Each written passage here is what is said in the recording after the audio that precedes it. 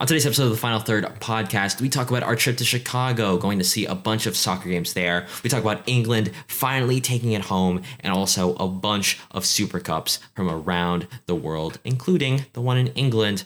A certain Holland miss is definitely a highlight of this show, so definitely stick around for it all. And all of that and more on today's episode. Leave a review if you like the show, if you like what we're talking about. It's a huge help for us to gauge how we're doing, and we've had a lot of new listeners, so we'll definitely appreciate the feedback there. All right, enjoy the show. Hello everybody, welcome back to the Final Third podcast. My name is AJ Tabura. I'm a fan of Minnesota United, which whatever, West Ham United, and the U.S. national teams. I'm joined in sunny Chicago, Illinois, by my co-host, Jack. Jack, how are you doing? Doing good. I mean, I'm a fan of Minnesota United, and we definitely did watch a game while stuck in Chicago traffic. Yes, we did. It was, there were highs and lows.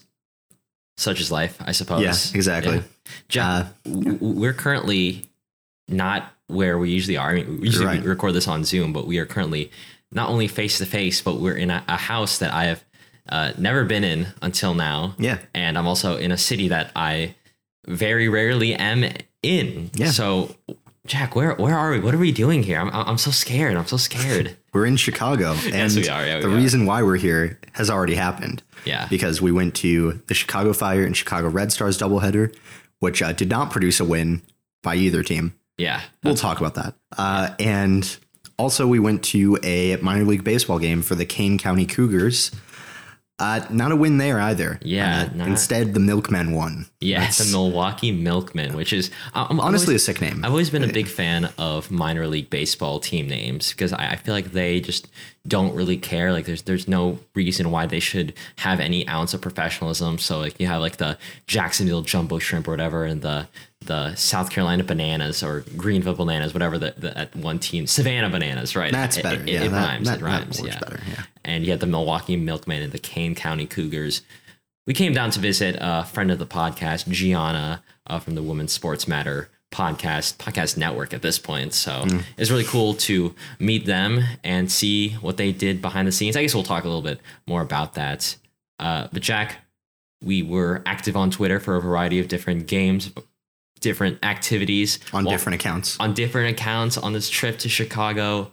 So where can people find us on Twitter? On Twitter at Final Third Show. We post there quite a bit. Posted some pictures from the games that we were at, and some cool stuff on there. So if you're interested in following along on this trip, I guess, or living vicariously through it, right? If you wanted to, I don't know. Maybe some people haven't gone to Chicago before and they wanted to see what it's like.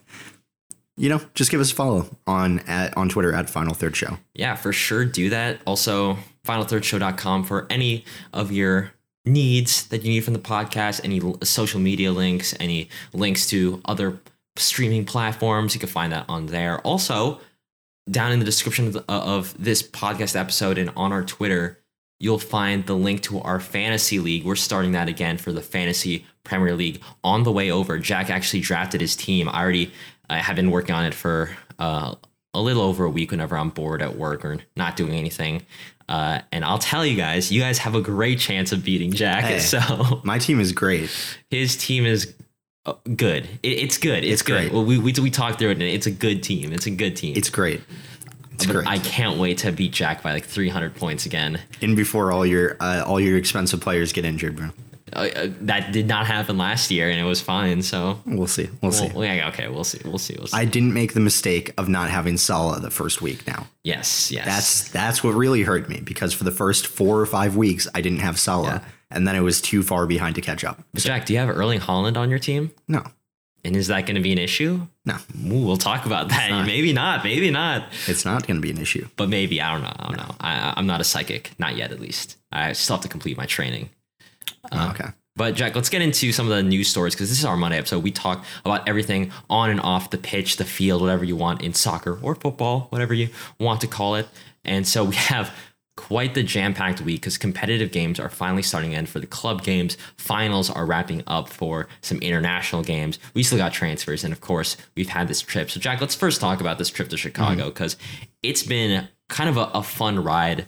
I like going to soccer games, especially in stadiums that we have not been in, and so we decided, we have this is the last summer that we'll be in undergrad, at least going to college. So why don't we take a short trip to go somewhere relatively nearby? We don't have to pay for lodging. Jack has family here in the Chicagoland area. Pay for gas. Gas is going down, so it was fine for the most part. Yeah. We still have the trip back, I guess. We'll see how that goes. And so it's been really fun. And I've been doing the bulk of the driving, which has been fine because I realized that cruise control is a really great thing once I figured it out. Once you figured it out on the way down. Yeah, just on the road, just like trying to why isn't this working? Just touching my steering wheel. But it worked out. Stopped by the world's biggest Culver's. What do you think about that, Jack? It was big. It was also slow. It was slow because it was big. Yes. But it was good. It was still a Culver's. Yeah. I mean, when you're in Wisconsin, kind of where you have to go, right? I feel like, always. There's no other choice. Yeah. Live, love Culver's. It was a long drive, though, especially when we're stuck in Chicago traffic. Armitage Avenue doesn't exist at afternoon, apparently. Yeah, it doesn't. Yeah, because Google Maps tried to get us to go into the expressway. And obviously, like, the expressway is only one direction, whether it's the morning or the afternoon, and Google Maps didn't take account of that. So we thought we'd be getting there at 3:30 when the Chicago Fire Atlanta United game kicked off at 4. We ended up getting there right at 4 and had to miss the first 5 minutes of the Chicago Fire game, which wasn't that big of a deal, I'll be honest. So got to see some good play from them. Yeah. The highlights were the defensive actions from new Chelsea player Gabriel Slonina. Yeah, Gabriel Slonina. Really cool. We got really good seats, like on near the corner flags, kind of near the pitch. Xherdan Shaqiri was right there. Yeah, he was. Yeah, short and all. Short and all. We saw him. We saw a Slonina. We saw some Joseph Martinez for Atlanta United as well. Like it was a really cool experience to see another stadium, because we're used to Allianz Field. I've gone to. Is it CenturyLink now? What's it called? Yeah, CenturyLink Field, right? Okay. Or is it? No, it's something different. Lumen Field, yeah, Lumen in Field. Seattle when they played Club Leon in the Champions League. But this is the first time I've been into Chicago to watch a soccer game, and it was really cool. Like, it was, since it was a doubleheader and it was good weather, and also Lollapalooza was happening. It was a really good audience. I think it was like north of like 23,000. Over 23,000 was the official attendance. Like Jack mentioned, like the lower half of the bowl entirely full. Yeah, entirely full. Like it was a really good atmosphere, despite the fact that it ended up being 0-0, because Shaqiri should have been 1-0. Shaqiri scored a goal, and according to some that we were with that actually saw the replay, it was offside. At least that's how it was called when they went to VAR. But I still have not seen a replay. It's still it looks like he's offside, but it's after they kick the ball. Like it looks like they didn't even use the right frame for it. Like it feels off. I don't know. I feel like we got robbed of Xherdan Shaqiri greatness. I wanted to see it. I wanted to see it. But yeah, we also saw the Red Stars play the San Diego Wave, who before the game happened, they were second and third respectively, and it was a pretty good experience, especially because we actually got to sit by Gianna of the Women's Sports Matter podcast while the game was happening, and they for sure gave us an earful about what they thought, and we even got to live tweet from their accounts for the second half of the game. I was in charge of making sure that we knew like all the players' names, like all the stats. Jack was doing the tweeting. We took it very professionally. Yes. And it was a fun time. It was. We didn't get to see the Red Stars win, no. But we did get to see 17-year-old Jaden Shaw get her first goal on her debut in the NWSL. Very cool stuff. We also got to see Abby Dahl-Kemper get sent off. And we got to see Mal Pugh miss a penalty after being selfish for the entire game. A lot of running and losing the ball or passing into nowhere from Mallory Pugh. I guess that was the main takeaway for the Red Stars games. Like, despite being a player up, Red Stars just could not capitalize on any chances that they were creating. For the Fire and the Atlanta United game, I just thought it was a very poor match from both teams. It was still very entertaining, but there weren't a lot of like threatening moments where I was like, they really threw those chances away. in a way that like really could have separated the two teams. Like it was, these two teams are at the bottom of the league, unlike the NWSL game that we saw. So, it was what it was. That being said, seeing like Pugh and Dahlkemper and Naher and Alex Morgan, of course, there's this little girl behind us who was an Alex Morgan fan. There was a lot of like people that were just there to see Alex Morgan, which is fair. She is a legend. But whenever Alex was like visible or like had the ball, she would just go Alex. And it was a very cute moment. And of course, Naomi Girma, who got that dog in her, Jack. Like she's a great defender. Should be winning Rookie of the year. It's not even close. Yeah, it's not even close. Her positioning was amazing, legitimately perfect. Every single time you thought a Red Stars player was going to make an attack, she was just there. Yeah. It was really incredible to see it live. Yeah, it was really, really cool. And yeah, it was a fun time. Beyond that, we have also done some other things here. We obviously watched Minnesota United draw 4-4, especially because we were stuck in like stop and go traffic on the way to Chicago. So we were able to actually watch the game and see us go down a goal in the fastest goal scored in this season of MLS in 13 seconds. Mm-hmm. Storm back 3 unanswered goals in the first half to go 3-1, and then give up 3 fast goals, and then score another one in the funny number minute. So it's good. Yes. Yeah.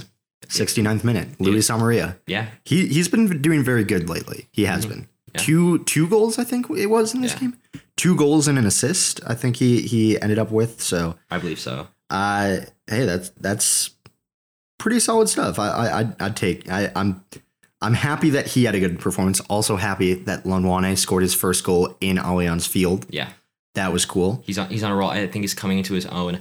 I switched the defense, and honestly, Arriaga came back from injury and he didn't seem 100%. No, he didn't seem ready yet. I wish we had put in Rosales to start. Yeah, in there because I really rate him highly. Rosales has always been a good up and comer performer, and I wish we would have seen him.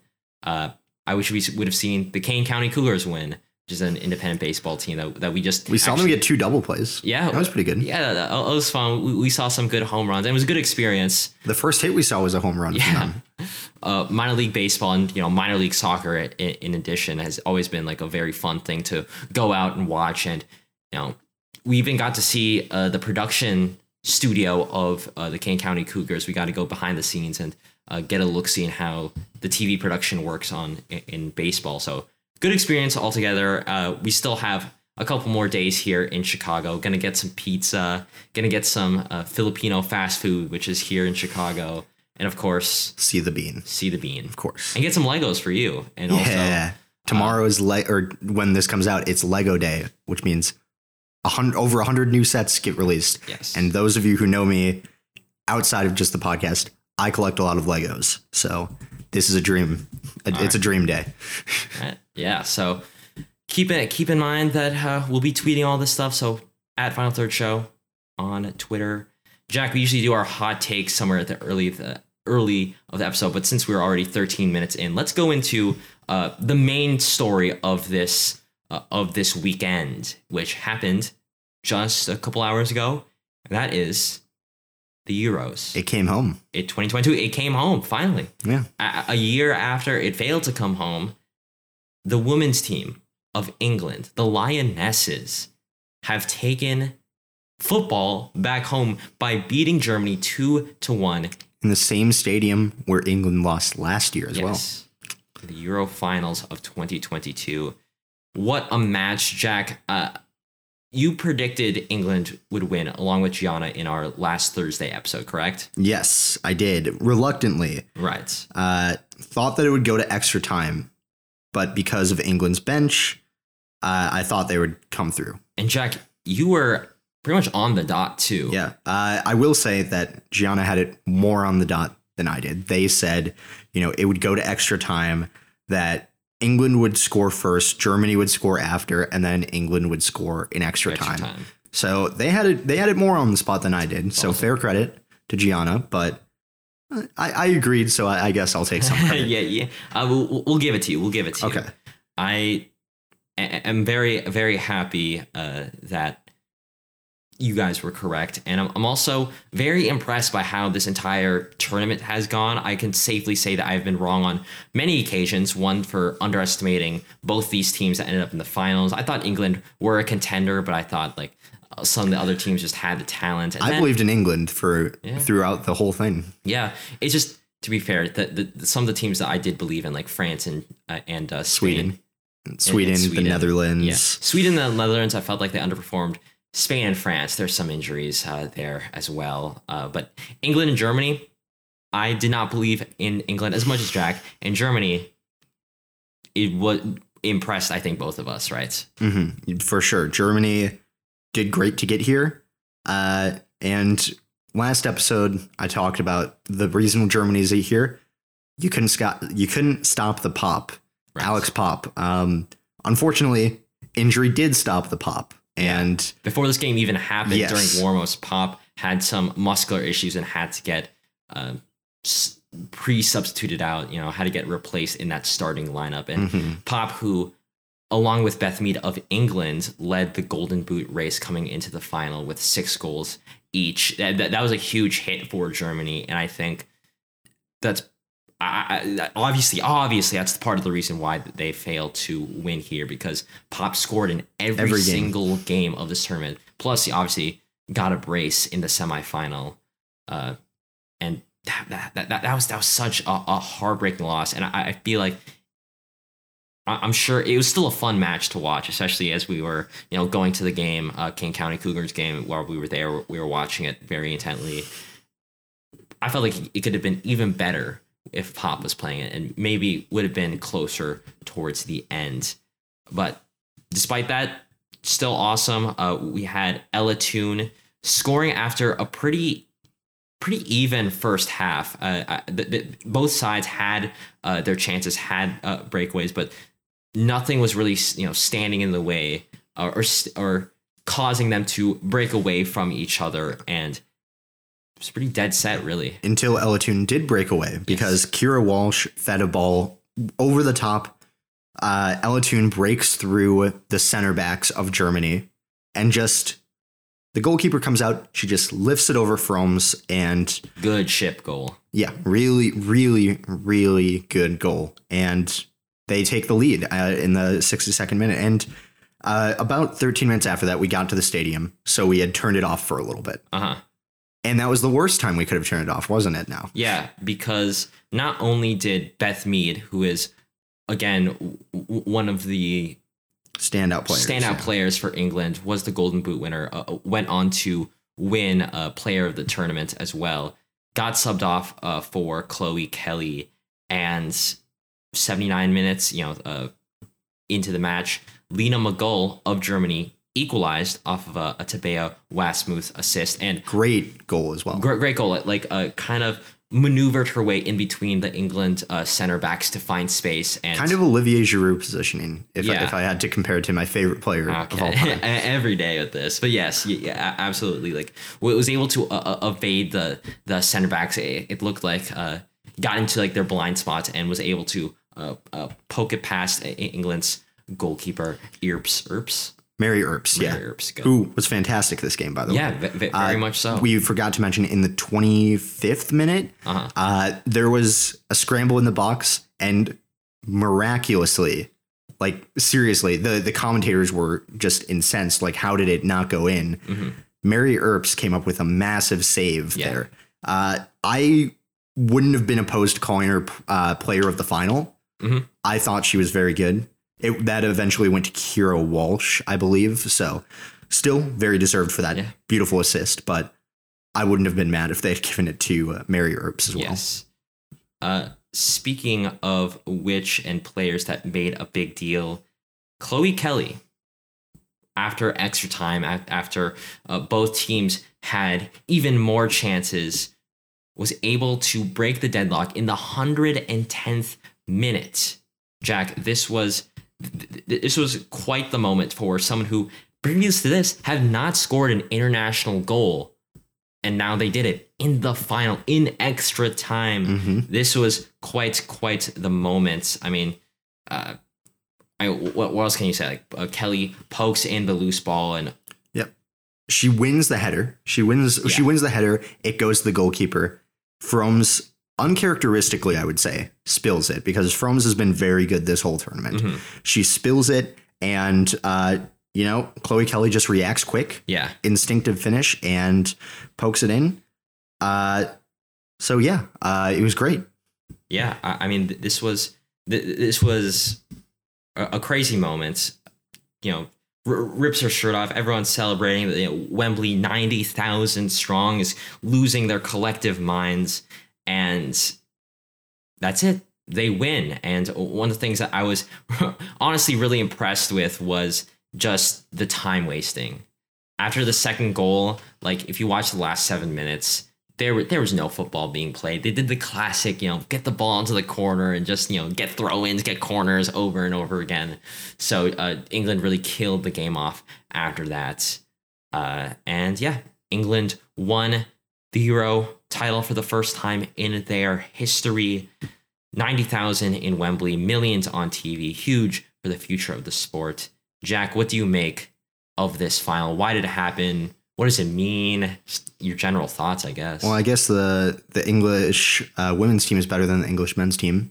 There's that. At closing off games, especially. Sierra Wegman is better than Gareth Southgate, obviously. Mary Earps is better than Jordan Pickford. Mm-hmm. We've learned a lot, and I think people are gaining an appreciation for this, especially in England, where the women's game has been developing a lot more. You can see it with FA Women's Super League games, how there's a little bit more attention paid to them. But a lot of times, like Chelsea, they play at the training ground, the women's team. They play at Kingsmeadow, which can seat 4,000 people. Like they made it to a European final, the Champions League final, and they were still playing in a 4,000 seat stadium. So I think that this is going to help raise the profile of the game in England. And I think it's going to make them even stronger as we go into the future. It's good for England and for the future of the game there. And, Germany hasn't had as big of a problem of developing it in some, like, for example, Wolfsburg, the women's team, 7 of the 11 starters in the final for Germany are Wolfsburg players. Right. That's pretty impressive. They could use some more development around there, and I think also this run might help a little bit more as well. But we'll see. I think it has some good implications for the future of the sport, especially in England, but possibly in Germany as well. I'd say really all across the world, and we've seen the fact that this has changed the game and the perception of the game. Even here in America, we have people who have been watching the games, previously been unimpressed with women's football, be impressed by how, when you have these good teams playing against each other, the quality of football is there to see. So many times, there's been reports saying that, men will never watch women's football because of the perceived lack of quality or whatever.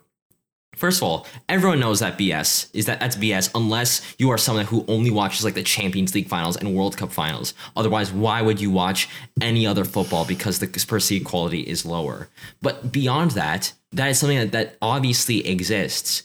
But we're seeing strides in how normalized women's football is and how people are viewing it. The fact that we can have this discussion, with other people and talk about, England did this, Germany did this, and talk about it in the same level of respect as we do with men's sports. And this isn't just here in America. We see this in England. We see this in Germany. We see this across Europe. We see this on social media, especially, that beyond the cesspools that are like certain social media pages, we see that people are talking about these games with the same level of normalization that comes with any other men's sports. And that is something that is incredible to see, especially in a country, in England, where football was banned until 1971, banned for 50 years. And it wasn't until the 90s where football started getting organized in a way that maybe England can be a force in international football. And to see a team that has been marred with this kind of disenfranchisement since the 70s, since the 20s when they did the ban, it's incredible to see how much fight they can get. And, credit to, you mentioned her, Serena Wiegmann. Is that how you pronounce it? Good. I think so. I think she's goated. And you say like, oh, she's better than Gareth Southgate. In terms of accolades, she actually is. She has won 2 Euros in a row now. Originally with the Netherlands and now with England, 2 different teams. And Jack, crazy stat, she is still undefeated as England manager. Right? Yeah, Gareth Southgate can't say that. Yeah. So I like the thing that I think separated England from the entirety of the rest of the pack is her ability to make good changes. And the players have noted how tactically good she was. But for the past 2 games, the semifinal and the final, I've noted that like, hey, their starting front 4 sometimes just wasn't good enough. And Jack, who were the 2 goal scorers for England? Substitutes. Yep. Exactly. Right. She was able to say like, oh, Frank Kirby, White, Mead got injured. They're not really cutting it right now. So let's put in Toon. Let's put in Alessia Russo. Let's put in Chloe Kelly. And what happened? The tides changed and suddenly England had a better game plan than Germany. And so they came out on top. In terms of Germany, Jack, I don't know how much you talked about Germany's perceived weaknesses and how that could be exploited. I think one of the main weaknesses was that, they didn't have the same depth as England. So going to extra time benefited England more than it did Germany. So I think that's one of the main things that Gianna and I had talked about on the Thursday episode, that the depth just wasn't as there. Their defense was good, but I'll give them fair credit. Their attack was great today because even without Pop, 7 shots on target. The reason why England won is as much because of the attacking depth of the substitutes and those the impacts they made, but it is as much a result of their good defensive action, and especially Mary Earps, who did fantastic. Millie Bright, I love her as well. She plays for Chelsea. Lucy Bronze, Leah Williamson, and Rachel Dolly all held strong in the back. Like there were some really impressive defensive actions they made. So that's the only reason they were able to keep it quiet. But I don't know what exactly clicked in Germany now from the semifinal to the final, where it felt like the only scoring output was either a Huth assist or a Pop goal, where all of this other attacking output came from. But it's great. I was glad to see it because it made it way more entertaining. Yeah. The one issue that I had with Germany going in, and obviously I was on the podcast episode last Thursday to talk about it, was the fact that before then they had not given up a goal from another team. So they scored the own goal last time around. And so they conceded. Oh yeah, France. Yeah, own goal. Then my bad. We did talk about that. Yes, a little yes. bit. So they scored the own goal, but at no point did they really have to fight back and grab the win. And I felt like that may have hurt them a little bit, especially after Toon scored. It seemed like England had a lot of the momentum. And then once, obviously, the second goal happened, they couldn't make any inroads due to England's time wasting. And so, despite that good attack, it seemed like it just wasn't really going to work out for them because of their inability to fight back and win and grab that win from the jaws of defeat. So, England, congratulations. It has come home.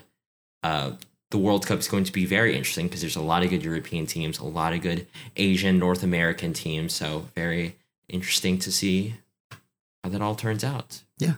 Go USA, go Philippines. It's going to be there. Maybe I'll be there. I'm highly, highly thinking about going to Australia to watch a Philippines versus maybe USA match. Maybe they're in the same group. That would be cool. That'd be awesome. But Jack, any last thoughts about England after I gave mine? It came home, and there you go. You know what? 2 Chelsea players on that team are Euro champions. I believe it's only 2 on that team, unless I'm forgetting about someone, and I'd feel very bad if I did. But Millie Bright and Fran Kirby.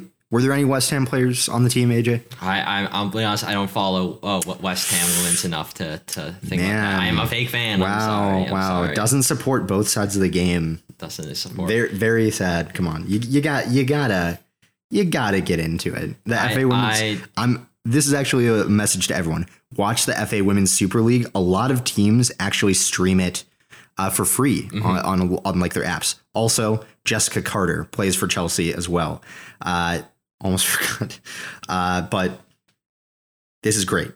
Oh, and Bethany England. How did I forget? Oh, man. I feel... Oh, Jack, why don't you support both sides of the game? Oh, no. And I support Minnesota Aurora, Jack. I was at the final. Where were you? I was on a plane. Exactly. But unfortunately, no West Ham players. So I guess... I don't know. Maybe West Ham should get some more good players. I don't know. Yeah. Hey, that you could say that about both sides of their team, I bet. So, yeah. All right, Jack, now let's give some of our hot takes. We do our weekly hot takes where we just give an opinion, and sometimes we back it up, sometimes we don't. So, Jack, what is your hot take of this week? Soccer-related, or maybe not soccer-related. I don't know what opinions you have in your head. I have a lot of opinions that are non-soccer related, but we're gonna talk about a soccer-related one, and that comes from the championship. Okay, EFL Championship? Yeah, the EFL Championship. And the reason... and We it started up this past weekend. They start up a little bit early since they play 46 games. My hot take: Millwall is going up. That's the one.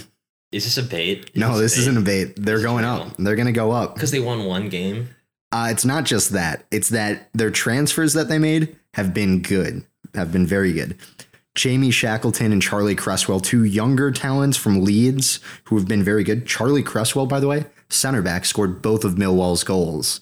And they're top of the league right now. They also signed Benik Afobe, who was great for them the last season, scored 13 goals, and now is on a permanent deal. So he's going to be there for this season. They signed George Honeyman from Hull City, who was great for Hull.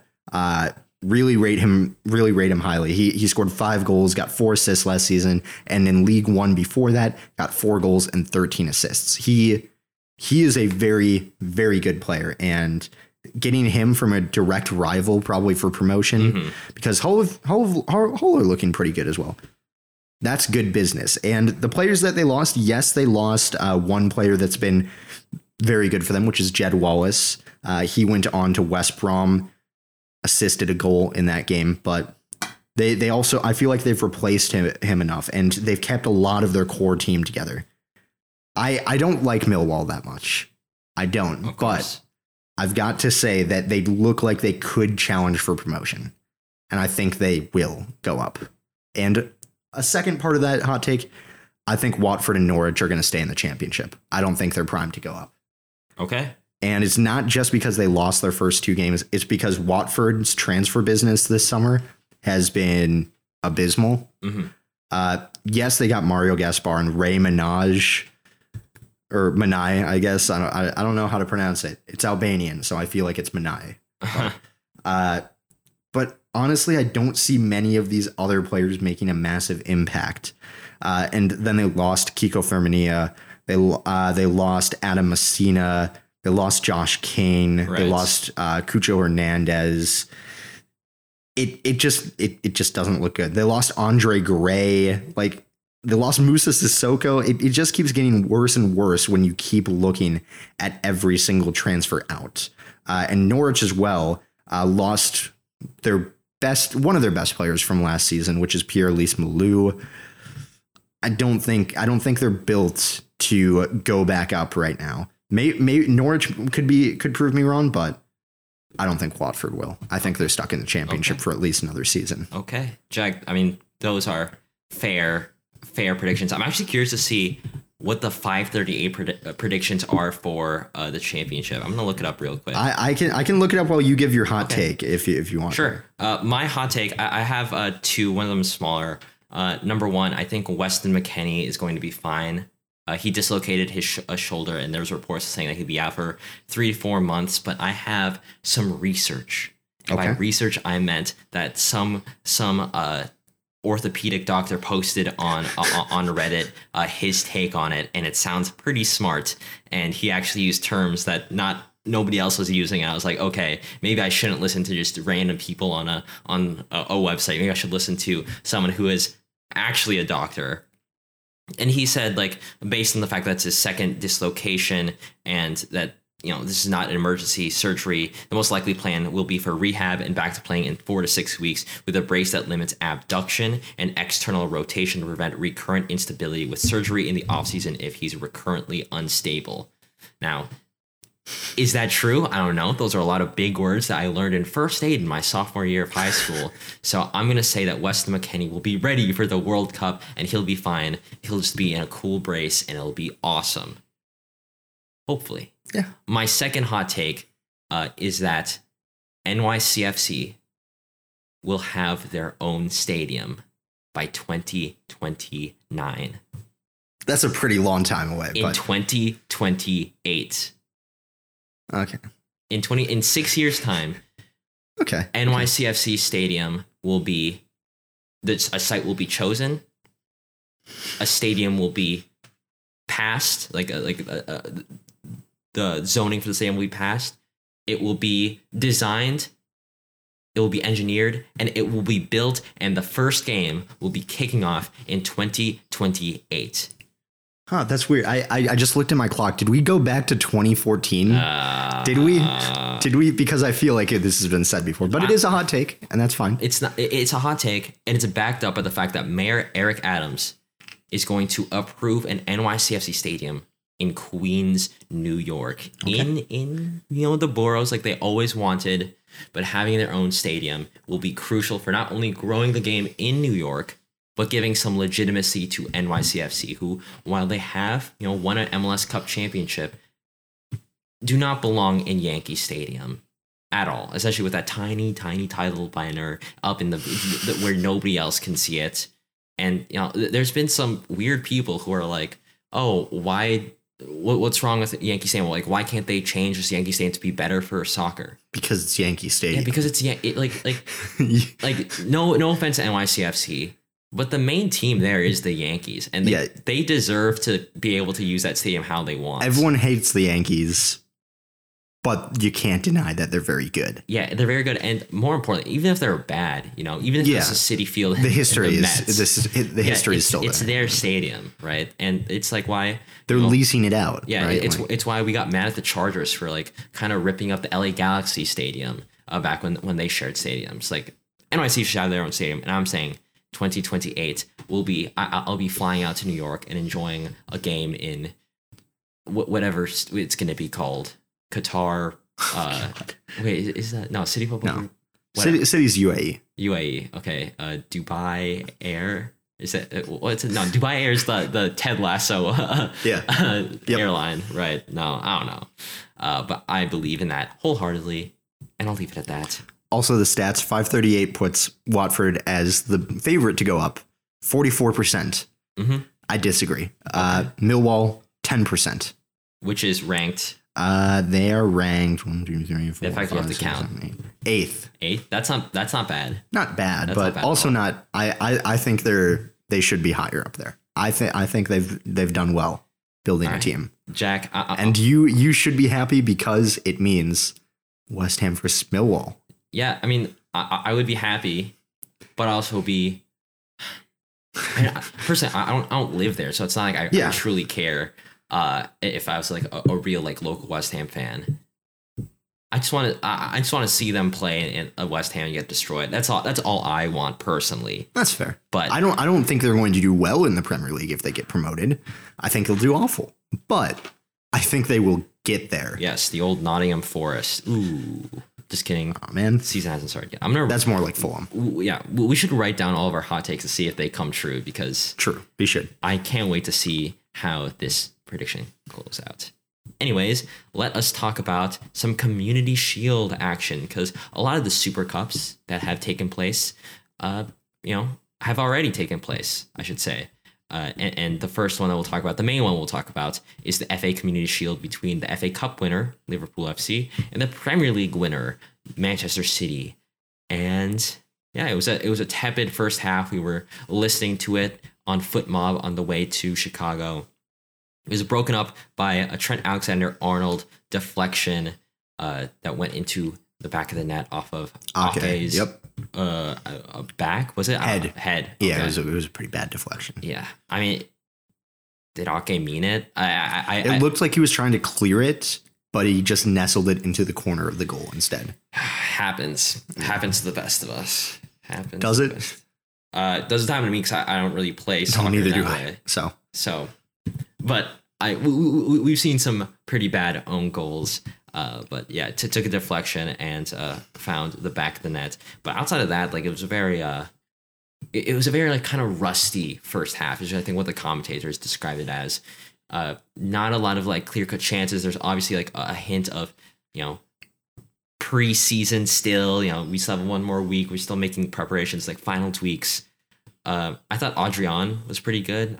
Klopp tends to use a backup goalkeeper as the cup goalkeeper. And he did make 7 saves. Yeah, that's what I'm saying. Also made the error that led to the City goal. But. Yeah, that's true. But he saved some Mahrez and Haaland chances at the end of the first half as well as the beginning of the second. And Jack, why don't you talk about that mistake that he made to lead to the lone City goal? Yeah, well, he comes out to he gets a save originally on a Julian Alvarez shot, I believe it is. Yes. And he comes to collect the ball. Julian Alvarez takes it over him and just taps it in, and also shows again that Trent can't defend. Fit it in. There we go. Can't defend. Worse than Reece James. That's my propaganda for the day. But yeah, he gets lost. And Julian Alvarez pokes it in for after only a few minutes of being on. I think like 12 minutes. Yeah, 12 minutes after coming on, he gets a goal that makes it even at the time. Yeah, it was just a debut goal. Very, very impressive. And Trent Alexander-Arnold is a better player than Reece James. Had to say that as well. I think it was a good showing of what he can do. And, I think at this point, it made sense that the game was equal, as I think at this point, Manchester City was growing back into the game and had a lot more chances than before, when it seemed like Liverpool was kind of more or less dominating prior to the Trent goal. Between then and the Alvarez goal, we saw a lot more Manchester City chances that we had previously mentioned. And then later on in the game, I'm forgetting exactly which minute it was, a little bit before the 80th minute or so, we had Diaz handling the ball in the box, and yeah, it ended up being a penalty kick. It was a Nunez header that was blocked, and a Salah penalty kick, and he very rarely misses those. And it's 2-1 for Liverpool, and then after that, Nunez wins it with a header goal from Robertson, across from Robertson, and it is his first debut goal as well. So we had 2 debut goals from both sides. Could have been 3, Jack. It could have been 3 players scoring the competitive debut goals. Except it wasn't. It's 3-1. Liverpool going into the stoppage time, and potentially, it's always good to like make it close, or at the very least try to make it equal. Perhaps if you're Manchester City at this point, it looks like it could be out of your hands, especially because Nunez scored in the 9+4th minute. But you have 7 minutes of added time. You still have 3 more minutes. Maybe you could at least make it competitive. And Jack, what did a certain Norwegian player do?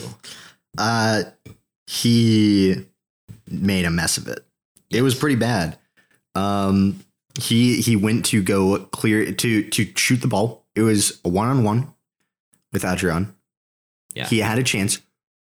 Straight over the bar into the atmosphere. It wasn't straight over the bar. It hit the crossbar. It did. Okay. It made it look a lot worse though, but he missed it. And we talked, because we were watching this at the world's largest golfers when this happened. That's true. And we talked about, AJ predicted that his fantasy ownership rate would go down. So before, remember, it was at 56.4% or 57%, I believe. Yeah. Do you want to guess what it's at now? 52%.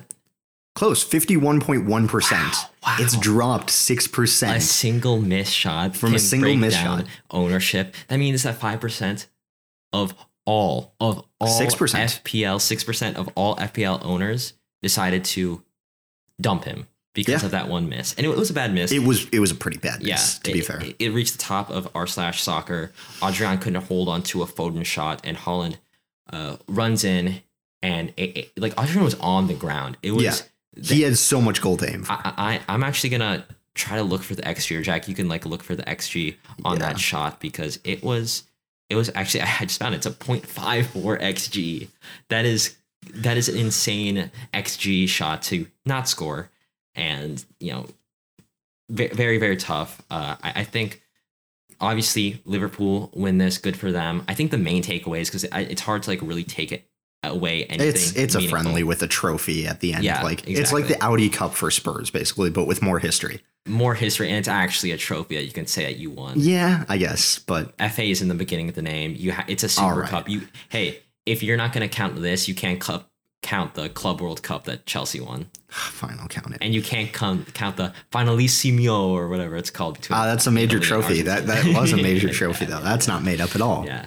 But obviously with like a lot of like preseason-esque games, you can look at the performances, and I think I can say it, like I think Darwin Núñez is going to be fine. I've been saying this for a while. A lot of people say that he's not going to do as well as other types of signings, but I think he's not only did he get the goal, but obviously he drew the penalty. So a good performance from him. Julian Alvarez, still very young. I don't think he's going to be as important for his Manchester City side, especially because he's only 22. Pep rotates a lot. He'll get minutes, but it's not like they're going to rely on him as heavily, especially when they have the likes of Mahrez and Holland, who can also fit into that central forward striker line.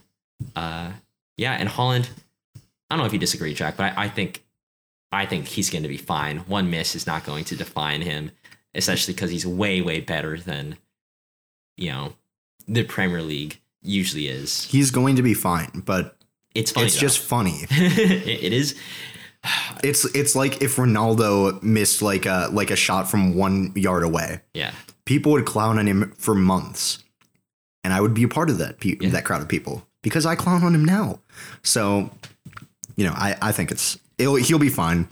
Manchester City will update his operating system, and he'll be off the mark before you know it. It's fine. Yeah, I think I think he's going to be good. But Jack, I know we talk about this, but the two teams that faced off in this final, I think it's going to be a preview on what's going to be must-watch TV going into this season, because I'm really excited to see not only these new signings like Alvarez or especially Diaz, Núñez, Mane's gone now, so that changes how Liverpool operates, and now you have Holland for a team that in the past season or two has not had like an out striker since Aguero left.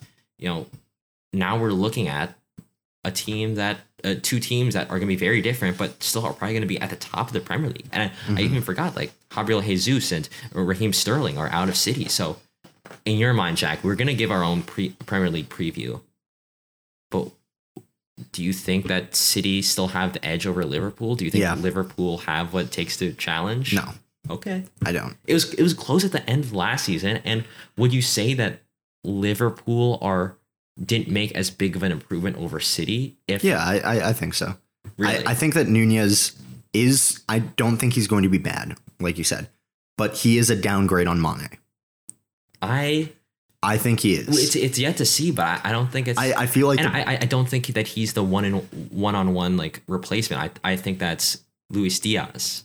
Yeah, but I still think Luis Diaz isn't as good as Mane either. That's still yet to be seen. Luis Diaz, I don't know. I feel like Mane is going to be difficult to beat for it. And meanwhile, on the other hand, Erling Haaland is an improvement on having no number 9.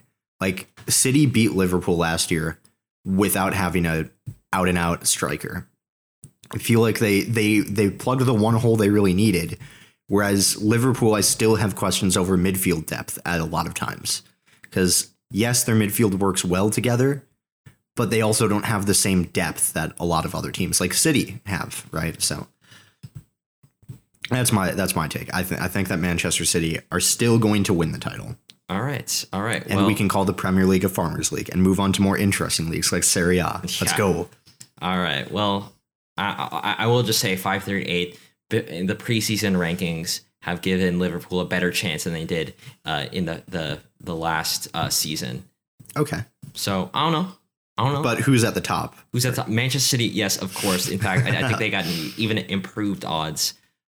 But I don't know. You even said it before, like yesterday. Like they lost Raheem Sterling, Gabriel Jesus. You know, those are big names to get rid of, especially to use your own words against you, Jack.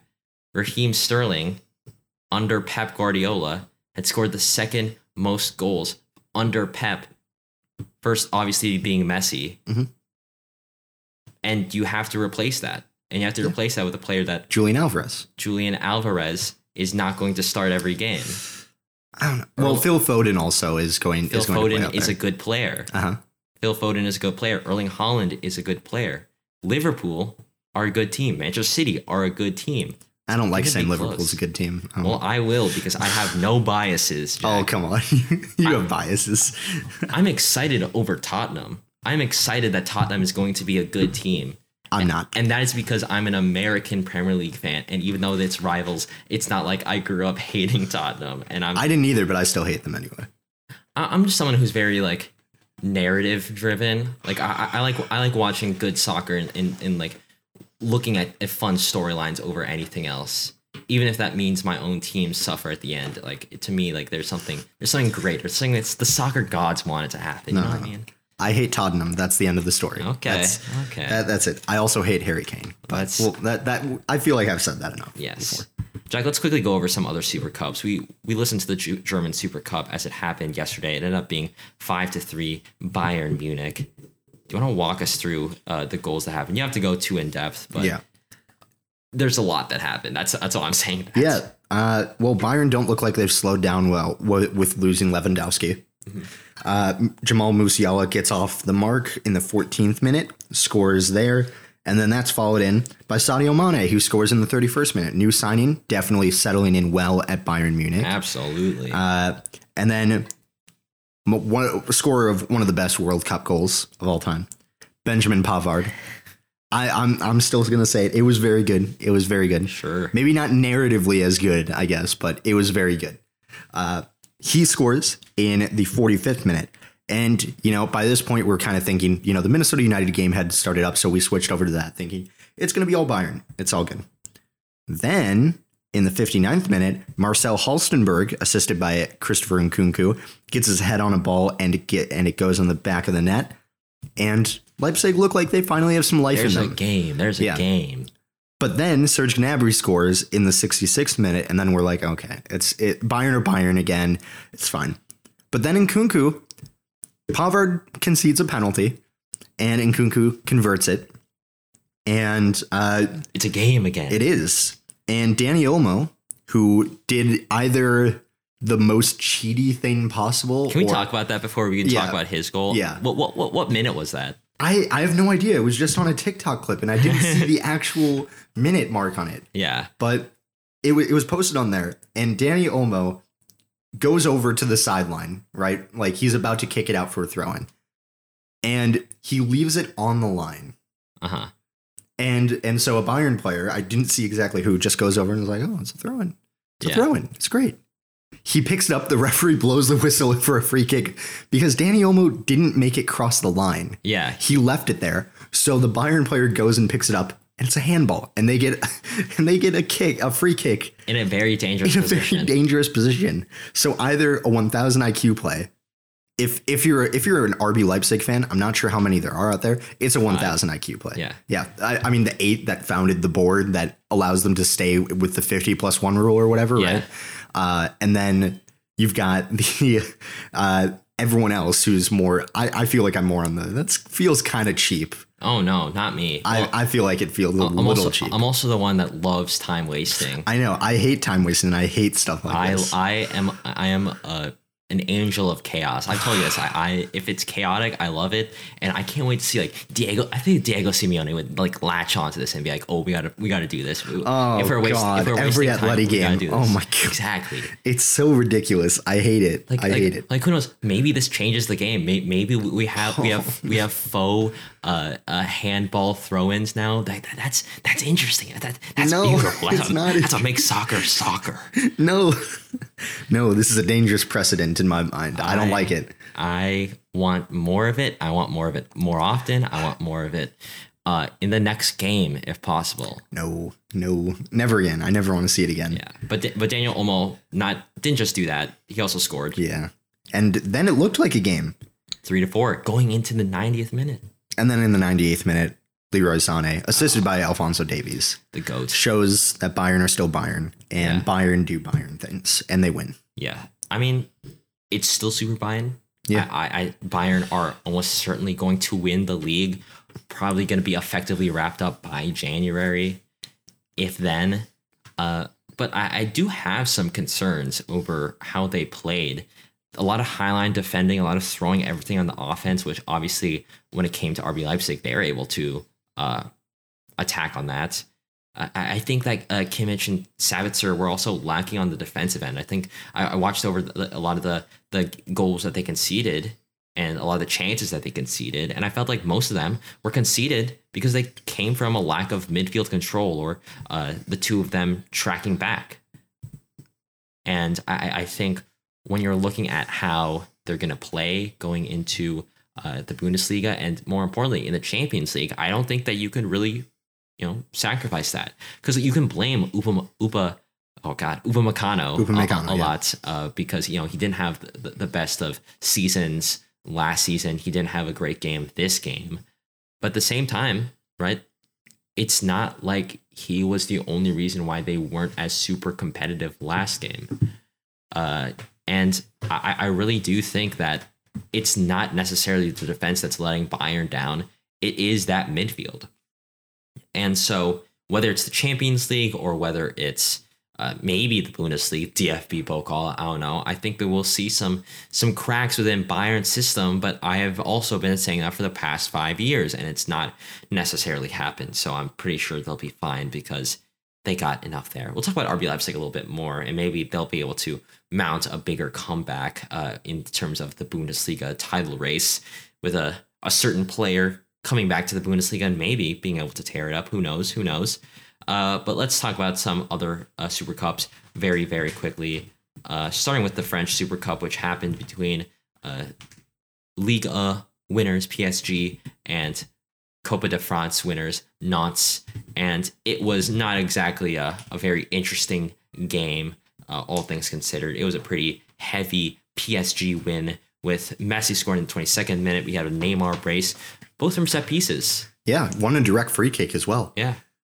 In the 45th minute, 82nd minute, we got the penalty, and Ramos in the 57th minute. A lot of big names scoring for a 4-0 win for PSG. And that's Galtier's first competitive game. Yep. Hey, 1-1 is all I'm saying. 100% competitive game. One of the best managers in the world. Yeah. I'll stand by it. This reminds me of when Zidane had he had a crazy record where it's like it was like for every 2 games that he played, like they won another trophy or something, because they won the Champions League right away, like all of the cups, the league, like Club World Cup, all the Super Cups. I'm sure Galtier will do a great job with PSG. You rate him highly. I do. I think he can kind of fix some of the issues that PSG have, because the attack has never been the problem. Yeah, it's still been the defense. And I think that he knows how to organize a team's defense. I mean, he coached Lille as they won the league now 2 seasons ago. Wow, time flies by fast. Yeah. And also coached Nice this past season, who had an incredible defensive record. I think about even with PSG, but PSG's downfall has always been their defense in Champions League games. Mm-hmm. They can't seem to close off games. I think Galtier can help them do that. All right. So I wouldn't be surprised if PSG make it to a Champions League final. I do rate them really high. A little mini hot take of the week from Jack. Maybe a little bit, yeah. All right, I like that. I think they've got the personnel to do things. I think Galtier is finally the manager. Wow. I mean, do it. I feel like I've been saying that about a lot of the managers that they brought in. Yeah. So fingers crossed if you're a PSG fan, and fingers thoroughly uncrossed if you're literally anybody else. Another 5-3 final, Super Cup final, was in the Dutch final of the Super Cup. I guess it's one game, so it's not really a final. But it was Ajax versus PSV. Obviously, historical rivals in the Netherlands. And Jack, do you still want to run through these goals? Because there were beer celebrations. There was a crazy amount of goals. Yes. Because first of all, first goal gets off the mark, beautiful goal. Steven Bergwijn, yes, who is back. I think he came from Ajax, or did he come from PSV from Tottenham? I can't quite remember. Jack, you can rely on me to always pull up. It was young PSV to PSV Eindhoven, 149 games with 31 goals, and Ajax comes to Ajax a little bit of a treachery there, but it was him scoring, and then we had 2 goals in the one in the first half. Actually, two in the first half. Goose Till is that's definitely not Goose Till. Goose Till, yeah. He was the man of the match. Spoiler alert. Obviously, but he did great. He scored 2 goals, and I can't remember the order of them, but the first one was the header that he gets onto. Actually, what am I saying? They were both headers. It's just by the same person. Yeah, exactly. It was a great combo between the two of them. 2 headers, just gets over the defense. I think Ajax's keeper could have done better on the first one. He could have done better on a lot of goals. He could have done better on a lot of goals. His football rating is a 2.7. Yeah. And also, I didn't realize this, but a goalkeeper I rated very highly, Walter Benitez, is at PSV now. Yeah. I put him as my honorable mention in the team of the season because he played for Nice. I did not realize he left on a free transfer, which is a bit strange, I think. But it was impressive. But the goalkeeping errors were a bit much, maybe for maybe enough to give some goalkeepers nightmares. But halftime finishes up, and then in the 54th minute, Antony scores. Yeah. Good player, good striker. Was the deputy to Sebastian Haller, who is currently fighting through cancer right now. So hoping the best for him and the Borussia Dortmund team who are supporting him. But yeah, he drew it up. And then, Jack, what happened after that? We thought we had a game, and we did. But PSV made it very clear that they weren't interested in having a game because Cody Gakpo, who assisted the 2 goals before, gets on the board himself. And then just 4 minutes later, assisted by Luke de Jong, Barcelona legend. Goose Till gets a hat trick. Very, very, very good stuff. But Ajax aren't done yet. Mohamed Kudus gets on the board, making it 3-4 in the 72nd minute. This is crazy. And they think they've got it. They're ready to go. But then Kelvin Bassey makes a pretty bad challenge. Gets a yellow card. Ref says VAR. Goes to the monitor, looks at it a little bit, and it's a red card. Yes. And Bassey had only played about 14 minutes before he got sent off. Awesome. Not a great performance from him. Definitely going to look back and watch that footage with just head in hands for that. Because, Ajax could have done it, but in the end, in the 90-plus first minute, player that I also didn't realize had transferred to PSV. Apparently, everyone's transferring to PSV. Yeah. Xavi Simons, a very young, I believe he's from the Netherlands. Yes. 19 years old, played for PSG for 2 years. He scores to close off the game 5-3. PSV Eindhoven take home the Super Cup over their rivals. And like you said, this is a pretty heated rivalry. In the past 10 years, they've played 29 times. Ajax have won 13. PSV before this won 9, and they drew 7. So PSV catching up a little bit to Ajax, perhaps. Yeah, I mean, it'll be interesting. Also interesting the fact that in the 88th minute, Jack, a certain Richie Ledesma got subbed on. I feel like that's not a name that we really hear too often. I think he was fighting injuries for a couple of months to years, and so he got a couple of months to years. I mean, that is how that works, right? Yeah. But he was subbed on, and he was able to see out the win there. So yeah, fun times in the U.S. Open Cup. Not U.S. Open Cup. Actually, yeah. Well, I'm about to transition in the to Dutch US Super Open Cup, but The Dutch also Super in the Cup, Open in the Cup. US Open Cup, because we had Orlando City dismantling New York Red Bulls. Poor Red Bulls, man. Yeah. Falling off. Yeah, very much so. So Orlando City are going to be hosting the U.S. Open Cup final because this was the semifinal. But who's going to be there facing them? Be there? A certain Sacramento Republic of the USL Championship for the first time since I think 2008. Yep, 2008. A non-MLS team has made it to the U.S. Open Cup final, and the path that they had to go on to get to this Open Cup final was pretty impressive. They had to beat a bad Sporting Kansas City team, but still an MLS team in terms of payroll, in terms of quality, is going to be higher than the USL Championship. And it was a very, very good match during the California State Fair. So you could see in the background they had a bunch of rides and everything. It was a packed stadium, but it was quite the run for them as they beat other MLS teams like I'm actually blanking. LA Galaxy. LA Galaxy, that's and right. San Jose. They dismantled 67% of California's MLS teams. They showed who the best California-based team is, I guess you could say. Absolutely. LAFC might be leading the Supporters Shield race right now. Yeah. But guess who's better in the Cup? Sacramento Republic. And yeah, it was very impressive from them. Did go to penalties. And before that, though, Danny Vitiello. Mm-hmm. Come on. What? Eight shots on target from Sporting Kansas City. Yeah. 8 saves, including one in like the 89th minute. Right. To keep it going into extra time. Really impressive stuff. John Polskamp as well for Sporting Kansas City played pretty well, given that, it was 0-0. So, but Sporting Kansas City's attack was all over, but Sacramento Republic knew how to play this game.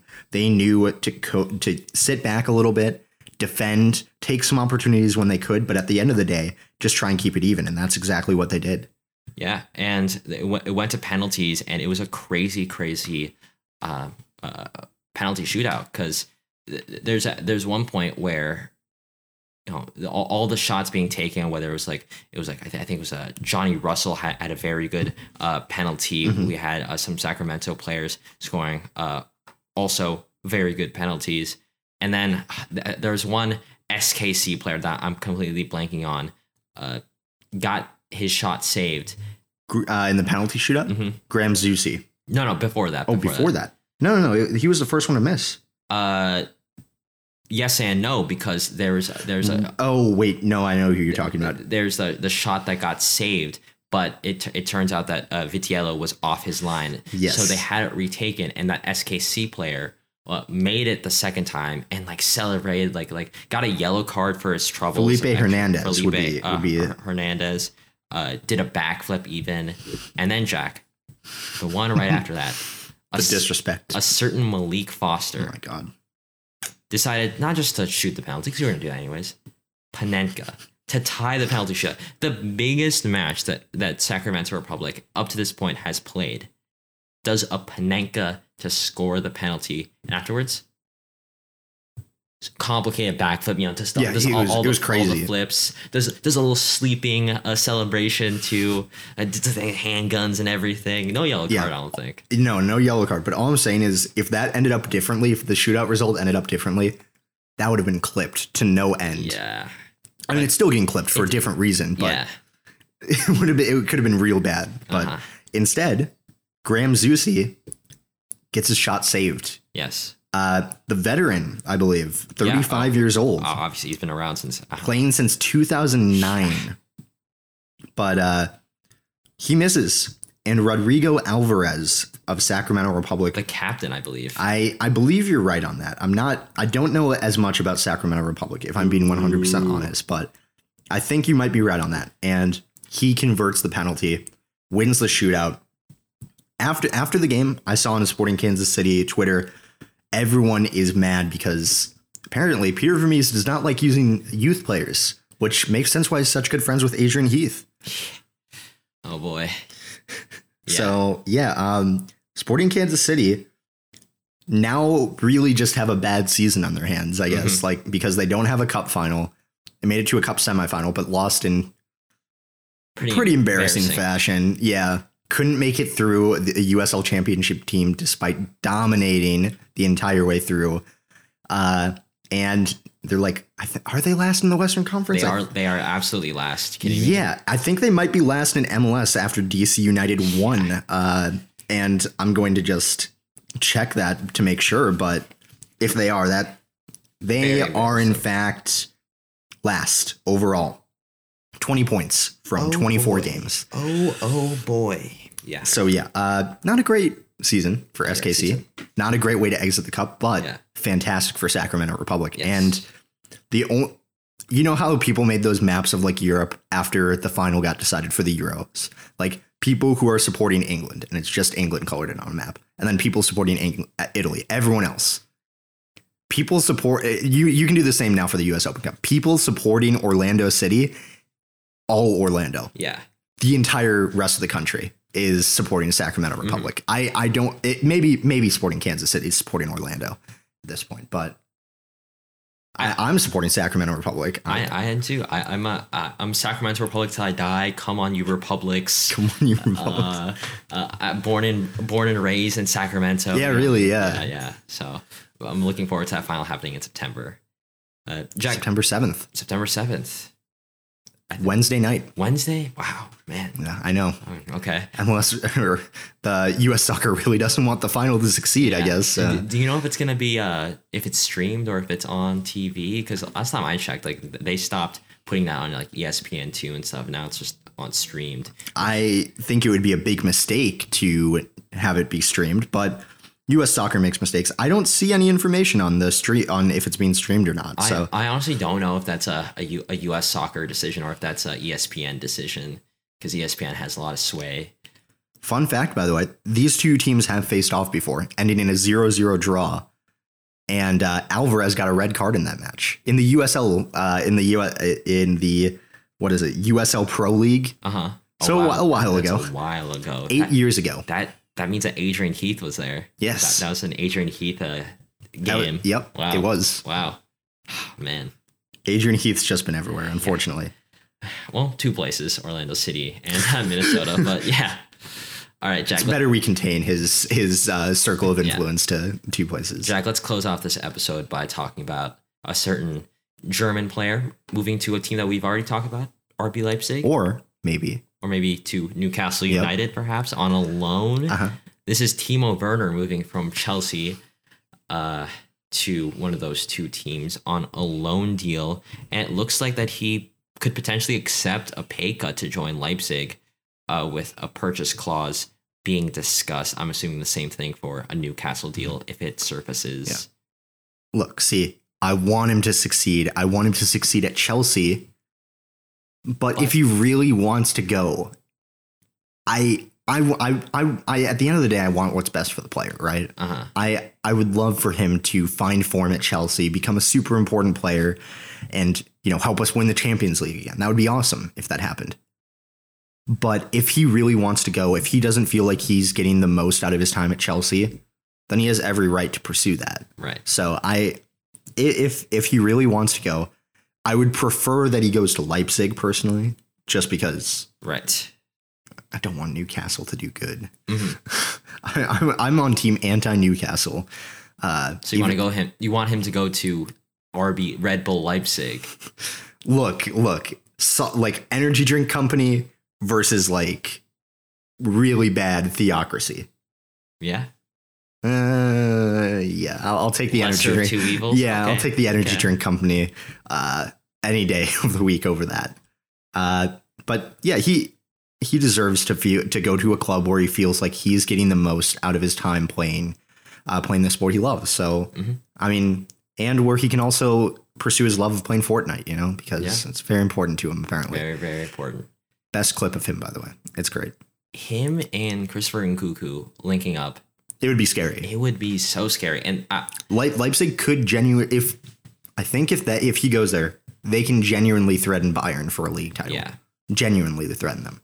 Genuinely threaten. So Bayern will only win by 20 points now? No, they only won by 9 points this past season. That is true. And that was with Erling Haaland injured for half the season for Dortmund too. So I think that I predicted that Dortmund would beat Bayern last season. Erling Haaland got injured and ruined everything. So I think Leipzig could make a challenge. Okay. I don't want them. I'm not sure if I really want them to, just because Leipzig winning the Bundesliga feels somehow worse than Bayern winning the Bundesliga. Can I hear your top 4 for Bundesliga? On the spot. I'm going to still say Bayern just because this deal isn't official, right? So yes. Bayern, Leipzig, Dortmund, Leverkusen? I think Leverkusen or maybe Freiburg. Okay. I'll say Leverkusen just because I don't think they've lost a ton of players and I feel like they've strengthened a little bit. I'll pretty much agree with you. Yeah. I'll go Bayern Leipzig. I'll say the Sebastian Haller situation has very much skewed my decision making on Dortmund. So that's really tough. So I'll agree with you there. Okay. Jack, are you concerned at all by the fact that Timo Werner is another, I would say, pseudo failure at Chelsea? What do you mean a failure? He's been great. Hey, he joined the team, and that year we won the Champions League final. I don't know. I think there's a correlation there. Yeah, I'm a statistics major, and correlation does equal causation. That is absolutely true. I mean, now we're looking at Lukaku, Werner. Talks of Kepa going out on loan potentially. That's over £200 million of transfer fees going in. Like that worth of players going out on loan. I don't know. The more I look at it, the more I think that Chelsea, one of the only reasons why they have been so successful in recent years is because they've had either very good academy products come up, and that's not necessarily something that you could very much predict and make that a normal thing. Mason Mount, Reece James, right? Conor Gallagher, or you have the raw spending power. Just buy, miss on some, hit on others, and you've built a good core. And sometimes you don't build a good core. You hit on signings like Kovacic and Conte. And you have a good midfield duo. Mm-hmm. And other times you spend so much money getting a goalkeeper and a striker and another striker, and it sucks. I'm going to counter that with saying that, yes, there have been some really bad pieces of business. Mm-hmm. I feel like every club has pretty bad ones. Not to the same extent as Manchester United and Chelsea. Yeah, that's kind of fair. I think the main thing is sporting director needed to change. Oh, absolutely. Marina Granovskaya did some good things, but also I feel like we needed to change. And right now it's kind of tough because Todd Bowley wasn't expecting Granovskaya to step down during the summer, so he's been filling in as that. And that's not his wheelhouse. So yeah, and that's none of this is necessarily his fault because he just came in. Yeah, I think it's all right to some extent. Because I'll still remember all the really good signings, Edouard Mendy, 20 million from Rennes. That's good. Azpilicueta, 11 million from Lille, I want to say. I think it was Lille. Yeah. Olivier Giroud for 8 million to Arsenal, or from Arsenal. That was a good piece of business. That was a good piece. There have been some good pieces here and there, but I think you're right that the sporting director needed to change. I'm hopeful that now that it has changed, maybe we can pursue a more sustainable direction.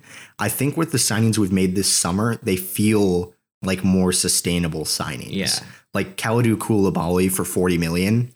That feels like a steal. Mm-hmm. Given that Napoli were asking 80 or 90 million for him last summer. And then Raheem Sterling for 50 million.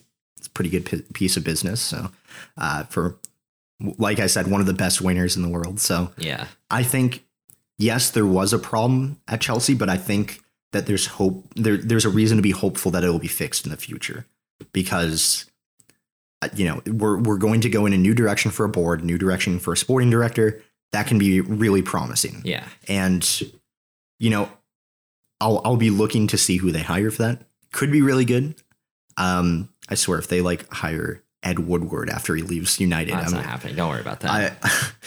If just know that if that notification pops up, just call me to make sure I haven't passed out. Yeah. Just to make sure, because I think it might legitimately cause me to lose consciousness over the stupidity of that situation.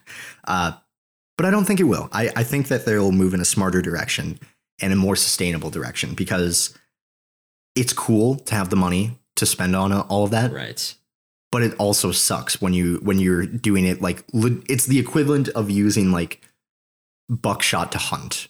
Right. Okay. I don't understand that. I don't understand hunting that much either. But you use it? I don't know. But it's like you're spreading out a spray of things, or like I'm trying to think of a better.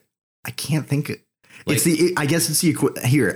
Since I do archery, it's the equivalent of shooting. Archery? Yeah, I do. Yeah. Okay. You didn't know that? Okay. Not really. It's the equivalent of using like 5 arrows on a bow to try and hit a target. Yeah, maybe one of them will hit, but it's not a sustainable strategy. Your bow is going to break in the long term, or the arrows aren't going to go on target. Legitimately, like not shoot on target. Reference to a few signs there. And at some point you need to stop you need to start blaming like the way you're operating the bow, and instead of just saying like we need more arrows, right? The problem isn't the amount of arrows.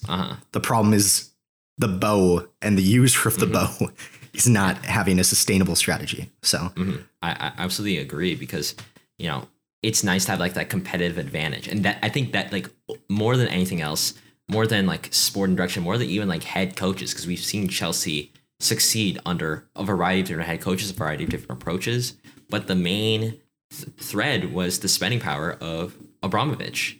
And now you have that gone. Yes, Bully's going to spend. He's not going to spend nearly to the same amount. And we've seen that, nearly to the same amount as Abramovich. Well, yeah. I mean, look at the Dodgers, because he owns the Dodgers. And hey, the Dodgers are a good team. They've done good. And I don't understand baseball transfers as much, but from what I can tell, he's done a pretty good job at assembling a team that does a good job at managing that club, which, that's what you want, right? You want someone who's going to put a qualified team of individuals forward to do it. And so without that competitive advantage, you have to find something else, or else you're not going to succeed at all. And I think at the very least, Chelsea are still feeling the pain of that amount of signings. It's going to take a while for it's going to take a while, because you still have those high contract. You still might need to spend more to attract players while you're still, building a more competitive team.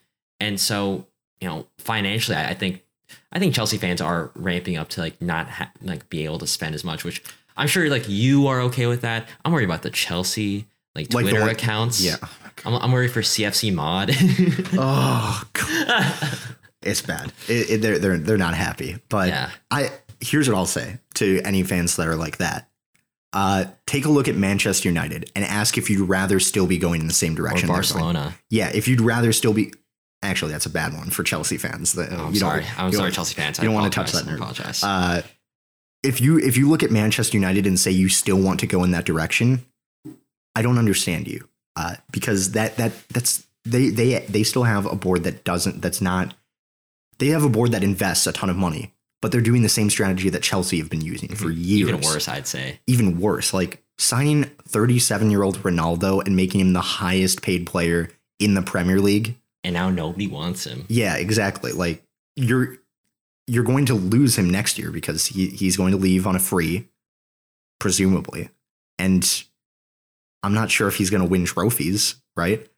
Like if you want to go in that direction, I don't know why, because this is a chance to move forward in an interesting new direction and work in the same vein of clubs like Manchester City or Liverpool, which I don't like when they succeed, but I can't deny that they've put together a better sporting operation, a better way of signing and scouting talent, because the amount of flops that they've had is so comparatively low. Yeah.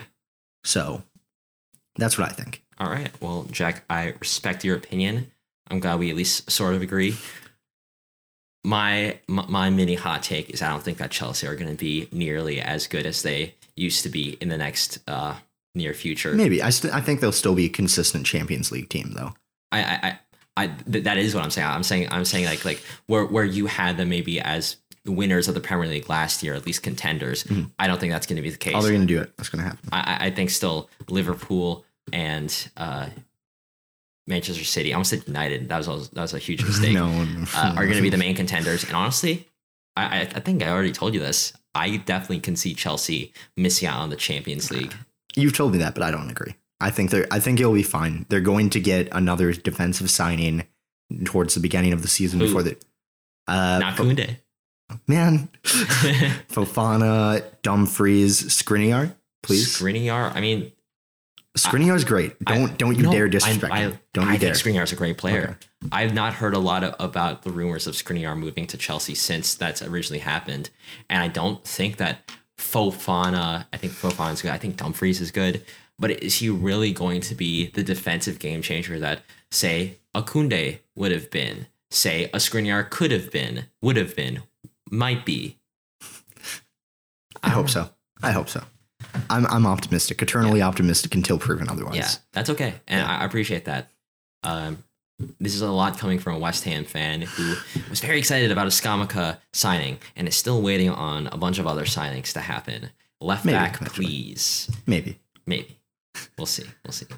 All right, Jack, that is it for this episode, the Chicago edition. We got to get some deep dish pizza. Yes. So where can people find us on Twitter to hear more about our Chicago trip and our fantasy league and everything else? They can find us on Twitter at Final Third Show. We post on there about, like AJ said, the Chicago trip and a bunch of other soccer hot takes. So if we didn't talk about something that you were interested about hearing, check the Twitter. Maybe it's there. And while you're there, why not follow at Final Third Show?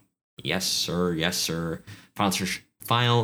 FinalThirdShow.com. Almost couldn't say that. For a one-stop shop about all things Final Third. Go ahead and check that out. Go ahead and check out our Fantasy League description down below. And yeah, tell your friend about the show. Tell your dad about the show. I'm sure they'd love to hear about the Women's Euros, as well as a bunch of other club games that are happening. In addition, we'll see you guys this Thursday for a deep dive episode, maybe Premier League preview, maybe something else, maybe nothing at all. I don't know, but we'll definitely see you guys same time, same place for next week's news and predictions episode. See ya. Bye for now.